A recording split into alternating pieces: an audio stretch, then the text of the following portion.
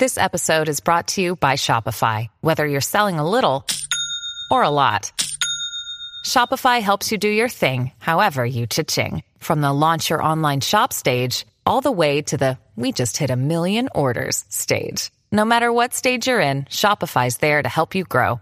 Sign up for a $1 per month trial period at shopify.com/special offer, all lowercase. That's shopify.com/special offer. Woke up this morning into my car to start my day. First stop is my buyer, who 6 months ago walked away. When I arrived, he treats me like a commodity. Give me a spec on his interconnect, he wants price and delivery. And if we're over $20, he tells me this business we're gonna lose. He's got us singing that old don't know value blues.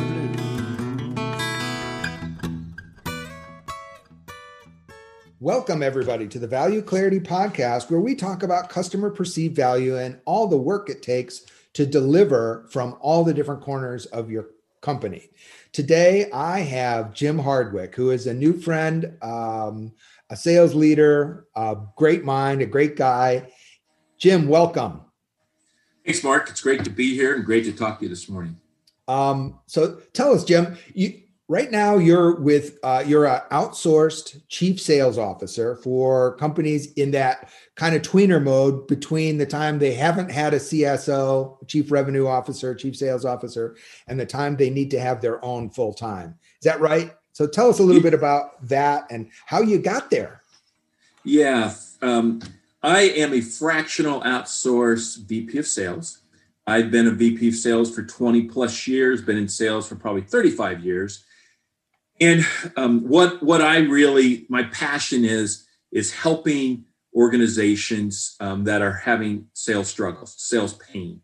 What that looks like is a CEO do a great job. They start their companies, they build their companies, and they hire 3 or 4 salespeople. And the sales reps are reporting to the CEO. CEOs don't have time to have a bunch of sales reps reporting to them. They don't have the time to do the ride-alongs. They don't have the time to do the one-on-ones. They change the comp plan in a couple of years. All those type of things that as a company grows and builds, they struggle with. And so I can come in there and I can run that sales organization for them for a period of time. I can help manage them, get all the systems and the processes in place, and just help relieve that sales pain so then the CEO can go and do something else. I've got 2 clients I'm currently working with. They're $1 million clients. And believe it or not, they virtually, one has no sales reps and has no marketing. It's all been through referrals. Well, you can't sit around and wait for the phone to ring, aggressively wait for the phone to ring. So what happens is they want to grow from $1 million to 2 to 5. I'm working on them with a go-to-market strategy. So just because I've been in the corporate environment, I have the wisdom, the knowledge, and the T-shirts to prove it, that now it's very rewarding to come and serve the business community, primarily even, the local business community, which I just thrive on because I've been on an airplane for the last 20 years, almost every week. I virtually don't know anybody in the Phoenix marketplace. Can I work, anywhere? I can work anywhere in the world, but it's just fantastic to be able to work with business owners in the Phoenix marketplace and help them increase their revenue. Yeah, when I talk to clients, and I have clients, a couple clients in that kind of size range, they're easier to change. They're willing. They really want to get better. They haven't dug themselves into any ruts. So there's a certain amount of fun in working with clients like that. Are you finding the same thing? Oh, I would say the most rewarding thing is they appreciate you. You get to speak life into them. When you're an individual business owner and you're working and struggling every day to make ends meet, there's not a lot of people that come and say, you've got a great business here. All we have to do this and this, and we can really take it to the next level. So they are so appreciative. And when you make, I bring in a CRM to help them monitor their sales, or I develop the comp plan, or I just hired a sales rep for an organization. They value that. Contrast that to the corporate environment. No matter how good you are, there's always something that you're not doing right, right? Always a nemesis. And And that's corporate America, and that's fine. And I value that, and I learned so much. But those small to mid-size, I typically run between 3 to 50 million, 3 million to 50 million. They just embrace that. Yeah. And, it's really, really fun. A while back, it was my first client ever, and I was so nervous for my first meeting. And I don't think I slept at night. And I'd sent him an agenda, and I was just on my just nervous. I wanted to go perfectly. And the meeting went well. And at the end, I said, is there anything I missed? Anything we can change? And they said, oh no, Jim, this was exactly what we were looking for. This was great. And I just kind of went, oh, okay, now this is a team effort. I'm not in corporate anymore. These are people that value the experience and knowledge, and somebody to come alongside them and just lift them up and help them and get them to that next level. And they appreciate that. That's so cool. What a rewarding way to get up and spend your days. Oh, I love it. I love it. Let me put it in perspective. Over New Year's, I worked 8 hours in my office. And this is the difference of working for yourself versus corporate America. I worked 8 hours in my office on New Year's Day. And I walked out to my wife. I said, this was a great day. If I would have done that and I was working for, my past jobs, I would have walked out of my office and go, oh my gosh, I can't do this anymore. I need to get a life. Man, this is terrible. I just put 8 hours in and I'm just so frustrated. And when can I retire? And all those things go through your mind, right? Yeah. When you're in business for yourself, and it's a different motive and I go back to, in the altruistic approaches, the opportunity to serve others and help them make their businesses better. That empowers me. And that's what it's about. To me, it's not about the money. And I always feel I've never chased money. Money will come if you love what you're doing. And I'm at that place now in my career that I just love what I'm doing. Yeah, that's great. So actually, one of the reasons that I really wanted to have you on is that you said in one of our earlier conversations that you don't necessarily buy into all the process and all the automation. And maybe it's because you're working with, smaller companies where you could very easily get over processed, right? Over structured, but you're not a automatic CRM believer where you've got to develop tons of process and tons of methodology.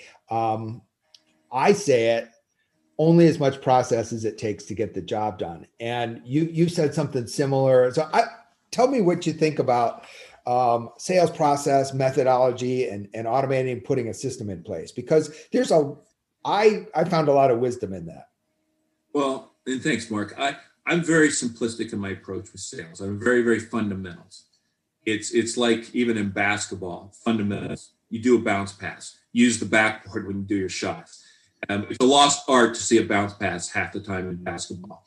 And so I'm the same way. Somebody said to me, well, what sales training do you use? Or there's a million sales training. They all work, and they all basically say the same thing. It's just they're written with different words.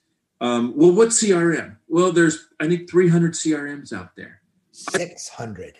600, okay. 650. And it's amazing.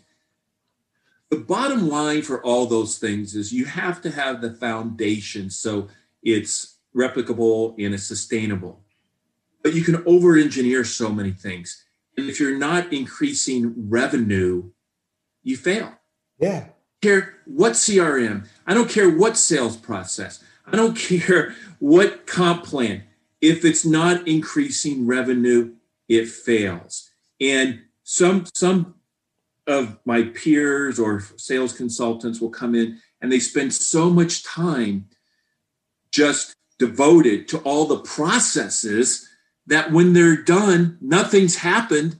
But now the sales reps have to do a ton more paperwork or a ton more of this. And they haven't learned how to sell. They haven't learned to go out and ask the difficult questions. They haven't learned how to follow up. They haven't learned the discovery, the value. What's the value? What's the outcome, which is so, so vital. And because ultimately, how are we going to make that customer's job in life easier?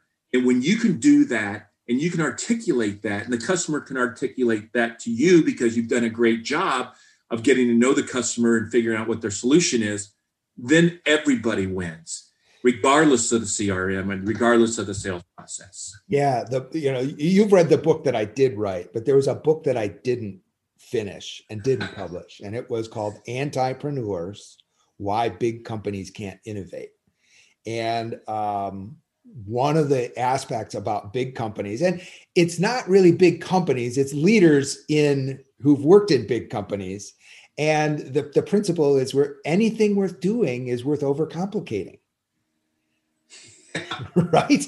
And it's not just a big company thing, it's a leader thing. It's like, I know how to sell, so I'm going to make a system and I'm going to build it out and I'm going to put more detail. Oh man, I once remembered this happened. So let me write the big process and let's make everybody document it every single time because it happened to me once. And we often bury our people in the complexity and forget to teach them how to do a bounce pass, how to dribble the ball, how to use and so my book that I did write is all about, let's just get back to basics. And it's so refreshing to hear a highly experienced vice president of sales say, no, let's get the basics right first, and we'll build on that. Yeah, and I would say people in my career, I would always hire adults. I don't have time to babysit. I don't care what my reps were doing during the day. Get the job done. Now, Mark, you and I both know, if my reps were 30% the plan, we have an issue, right? Yeah. One or two things. Either it's a terrible plan or they're not working, and I have to assume it's not a terrible plan. So, but if they're hitting their numbers, if they're blowing it out of the park, who cares? Yeah. Personally, I don't care if they can. I had a rep years ago. This guy was a veteran. He was a pro. He literally worked 3 days a week, and he was 100% the plan every year. Now, what could have he done at 5 days a week? Who knows? But he would still hit his number, and he would say, Jim, I'm playing racquetball Thursday afternoon. I didn't have a problem. And maybe people will go, well, that's not a good way to manage. He was doing exactly and overachieving what his requirements were. He was a great mentor to his peers. There you go. Player. So when you have that, why am I going to say, you didn't fill out the CRM correctly on Tuesday at 4:00. You forgot to put this about. It's a waste of time. Now, he did what needed to be done, and he wasn't that big of a maverick. But that's the way I've always managed. You go get the job done. I'm here as your leader to help you, to support you, to take out the hurdles in front of you and give you the right training and direction and skills that you need to be successful. If you can do those things and do them well, you're going to be successful. And that's my responsibility to that employee. Yeah, now in that story, you said one key thing, and it's not just that he'd working up to plan and in 3 days. It was that he wasn't that lone wolf who was dragging everybody down. You said he was a great mentor to others, and he was generous with his time and others. So he wasn't a cancer on the organization. He just wasn't that every day I've got to be in the office, make an appearance grinder. Yeah. But he was that type of salesperson that most corporate America would cringe at right now because they felt like he wasn't giving them the 40, 50, 60, 70 hours that they expect. And I always say you can't necessarily be successful in today's world working 40 hours a week. As a sales rep, as a manager, as a leader, you got to do what you got to do. Yeah. At time comes, you might work 18 hours one day, because you have something coming up. And that's what you do. You do that. You're driven and you want to be successful. Yeah. My first big boy job was at Gore, and we didn't have titles and we didn't have job descriptions. And you committed to the company what you were responsible for. So you made your own commitment. And your commitment was your job description by mutual assent. And so I had this mindset of being self-directed and managing yourself and being accountable for the outcomes, for the results. And then I went to a highly structured command and control function. But a little while later, I went to GE Capital, and the Western region of my product, and the Western region in my business unit was about a dozen people. And Bob McRae, if you're out there, you are one of my best bosses ever. There were guys in that. So we were selling commercial real estate loans to single tenant operators and owners. Some guys went to developers. Some guys went to banks and got their turn down loans. Some guys went to commercial real estate brokers on the buy side. Some were on the sell side. Some were commercial brokers. And some people went out and just talked to owners of real estate, owners of businesses. Everybody had their own approach, and Bob did not care. Make your number, whatever works for you in your territory, in your system, with your personality, with your network, just make it happen. And the monthly calls were Rich Rudolph. We had the pipeline, the funnel was empty one period. And so they said, all right, everybody get out and start doing some outreach, some cold calls, some, prospecting. And I want to see, if you can do 30, 40 calls a day to business owners. And after about a month, he said, all right, everybody stop. Today, we're going to have Rich Rudolph, one of the sales guys, tell us what he's doing, because he's making 5 calls a day and he's got a better pipeline than any of you.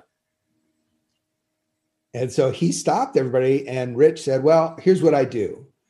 I do mad research on a company on the internet, on their industry, on the owner, on the business. I read any articles about that owner, and then I call them with 1 to 3 really insightful questions that get him thinking about his business and about how he can grow his business using our money. And so instead of making 30 dumb calls, I make 5 great calls, and 3 of them turn into second calls, and 1 or 2 of them turns into opportunities. Yeah. And so Bob let everybody have their own system, but when he saw something working, he said, now let's capture that and replicate it across everybody. And so he made sure that happened in the most unthreatening possible way that rewarded the guy who was doing well, recognized him, and said, everybody, look at him. Look what he's doing. Look how he does it. And he practiced with you when you were doing something well. It's like, here's what we're going to do. Here's what I'm going to ask. And here's kind of what I'd like to make sure that you cover in the call, and then let you go. Yeah, I call the 30 or 40 calls, that's called trolling. When you troll for fishing, yeah. I hope I catch one. I hope I catch one, because you don't have a clue what their issues are, what their pain points are, if they even need you, if you're making 30 or 40 calls a month. That is just such a great example. I once worked for a company out of Ireland, and great products, amazing products, but it was privately held, and they were all scientists that ran the company. They literally would incentivize their sales reps and give them bonus based on how many sales calls they made. Oh. Had nothing to do with bringing in revenue. How many sales calls was part of their bonus plan? Oh my gosh. So in their mind, they equated activity creates results. Well, yeah, there's people that are just going to do the activity because they have no skills to create the results. They just want that part of their bonus plan. As long as they can survive in that world, they will. Same company, GE Capital. There were 2 appointment setters, sales development reps, that were kind of a pooled resource for the entire country. So once a quarter, they would call you and say, I've got a week's worth of time, or I've got 3 days. I'm going to call into your territory. Is there anybody you want me to call? What do you want me to say? And there was one guy who would make 40 to 70 calls a day, and one who was consistently making 200 to 300. 200 to 300 calls a day. And he was getting bonus like mad, because he had figured out that the bonus was for how many dials. Yeah. And the counter for a dial tripped at about a second to a second and a half. So he would dial the number, wait a second and a half, maybe it would ring, maybe it wouldn't, and then hang up. So he was hanging up before anybody could pick up the phone and getting bonused. It was insane. Well, and that's why I always say, plan drives behavior. Yeah. When you have a base of, I'm just throwing out numbers, let's say $75,000, and you live in an area that $75,000, you can live comfortably. And then you have incentives on top of that. What's the incentive if that person gets comfortable at $75,000 to grow the business? And if you don't hold any accountable to make quotas, which happens a lot, especially in smaller business, that person continues to stay there for year after year. It brings no revenue to the company. And I'm being a little facetious, but that is a real life type of situation. Instead of your 75,000 base goes to 40,000 with the opportunity to make 150,000. But guess what? The person's either going to get out of bed in the morning because they want to make the 150, or they're going to quit because they don't want to work that hard. You know, comp plans drive behavior. And I want to go back to what you were saying, and I'm going to switch gears a little bit. I had a call with one of my close friends. He runs a sales for a very, very large company in distribution. And he said the struggle with their team now is they can't go in and meet face-to-face with the customers. And they're really finding they're struggling because when you have that face-to-face meeting, and they would be in front of their customers once every 2 weeks, once a week, and this is in healthcare, you learn a lot. Just by showing up, you learn a lot. By being present, by walking in the purchasing office, you can find out, oh yeah, we're looking for this, or there's an RFP coming up, or this is going on, new capital equipment we're looking to buy. So he says it's really struggling, but with COVID and the way the world's changing and the way we make sales calls today, we can't let that deter our success, that we're not there. So what do you have to do? You've got to be more proactive. You've got to get a reason to be on the phone with those customers. You got to make sure maybe you're not there in presence and live, but make sure that you're there to take care of their needs. And if they think of somebody, you're the first person they call. If you're not in front of them, if your mindset and they're not knowing that you have their backs, somebody else is going to be doing that, and their competition is going to beat you. Yeah. And another vice president of sales and I were talking, Christine was on my podcast saying this, that the people who are selling whiskey and tickets and relationship, there's no longer the opportunity. Now you have to not just sell the value, you have to be the value. Yeah. And that's no longer, it used to be, that's what the elite salespeople did. Now it's turned into what the survivors have got to do. Everybody's got to do it. I didn't get the source, but somebody said that there was research that said only 2 or 3% of customers think that their salespeople is a trusted advisor. 82% don't think their salespeople adds much value. And so it depends on how you ask the question, whether you're a trusted advisor or whether you like lower the bar to, do you add any value? And it's still pretty miserable. And so that's kind of what I was going for in Radical Value, be the value, understand your customer's world. And if you get on a Zoom call, even less frequently with one of your contacts, if you're that distributor or that company in healthcare, you're going to be having a conversation that adds value, lets that person know you've got their best interest at heart, and you're thinking about how you can grow their business. And that's when they mention, oh, there's this RFP coming up.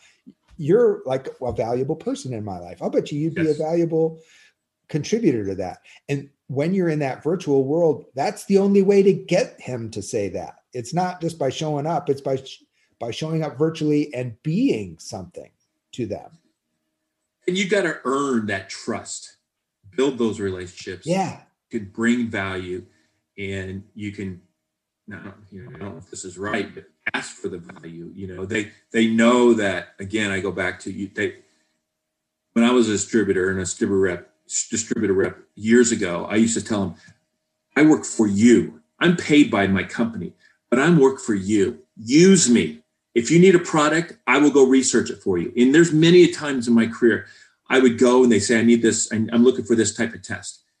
And Mark, I would go and do my research. I'd come back to them and say, okay, here's the test. You buy it from this manufacturer. It's this price, the room temperature. This is what it does. I mean, I can't buy it through you. No, you can't buy it through me because we don't carry it. But here's the 800 number, and they can ship it in, a week. really? Wow.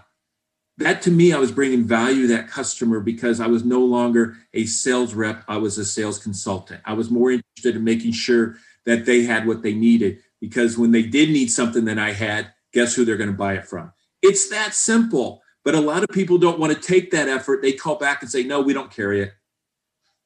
What value did you bring that customer? You didn't bring it. They could have got, nothing. I'm on this. I'm on a tear this week about value focused culture, and everybody in the company has got to be the value. And you've given me feedback on the book that I wrote, but it's something that you live by, and you keep your salespeople really focused on that. That's a pretty cool thing. Well, how do you differentiate yourself? Yeah, that's how you differentiate yourself. How do you make yourself relevant in a world that is just so busy and it's instant gratification? To me, when I sell, I'm either in the products I've always sold, I'm there for the long term and not for the short term. Yeah. The short term sales reps sometimes that give the name for the sales reps a bad name because they're the gunslingers. They don't care who they kill on their path to get the sale. Versus if you want to be in your territory, if you want to be there for a long time, you've got to build those relationships, build that trust, and create that value. And you can own it. You own your territory. I used to always talk about that. You own your business, and nobody can walk in the door and take it away from you because you've solidified yourself with that account and with the people within the account. And not just the one person. You got to know everybody in that account, because if that person leaves, you've got to have an on-deck circle. Absolutely. And when that on-deck circle and the next guy comes in and says, oh, we always buy from Jim, and here's the reasons why. It's a lot easier to make that introduction to the new person than trying to introduce yourself to the first time to that person and nobody else knows you. Yeah, absolutely. Well, Jim, we're already at close to we're already close to time here. What haven't we talked about that you wanted to make sure that we get out there? I would say the world is changing drastically. Sales is not going to be the same. Travel's not going to be the same that it used to be. It's the people that are innovative, that are proactive in their approach.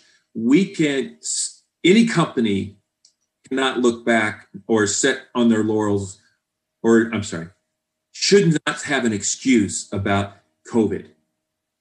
They all become C players. They need to be looking at how can we do and how can we change to meet the ongoing demand. Third quarter of this coming year, I think, is going to be very dynamic from an economy standpoint.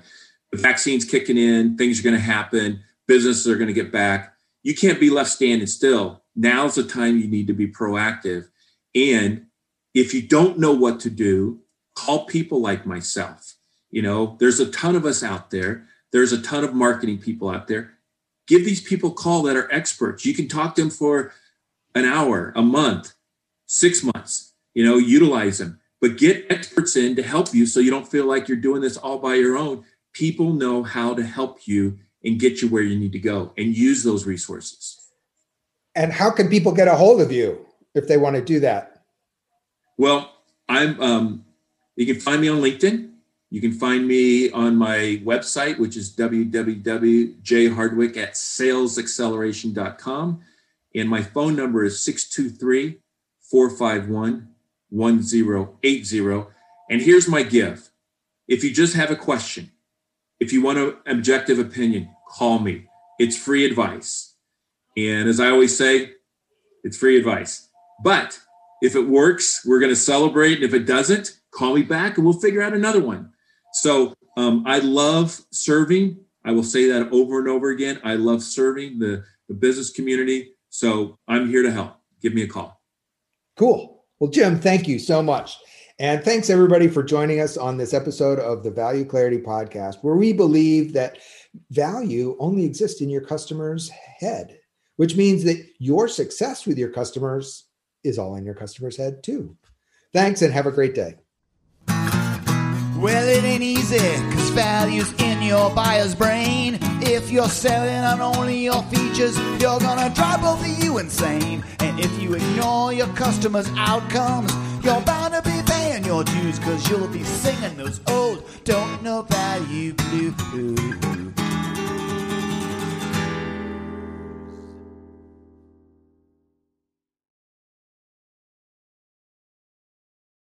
This podcast is a part of the C-Suite Radio Network. For more top business podcasts, visit c-suiteradio.com.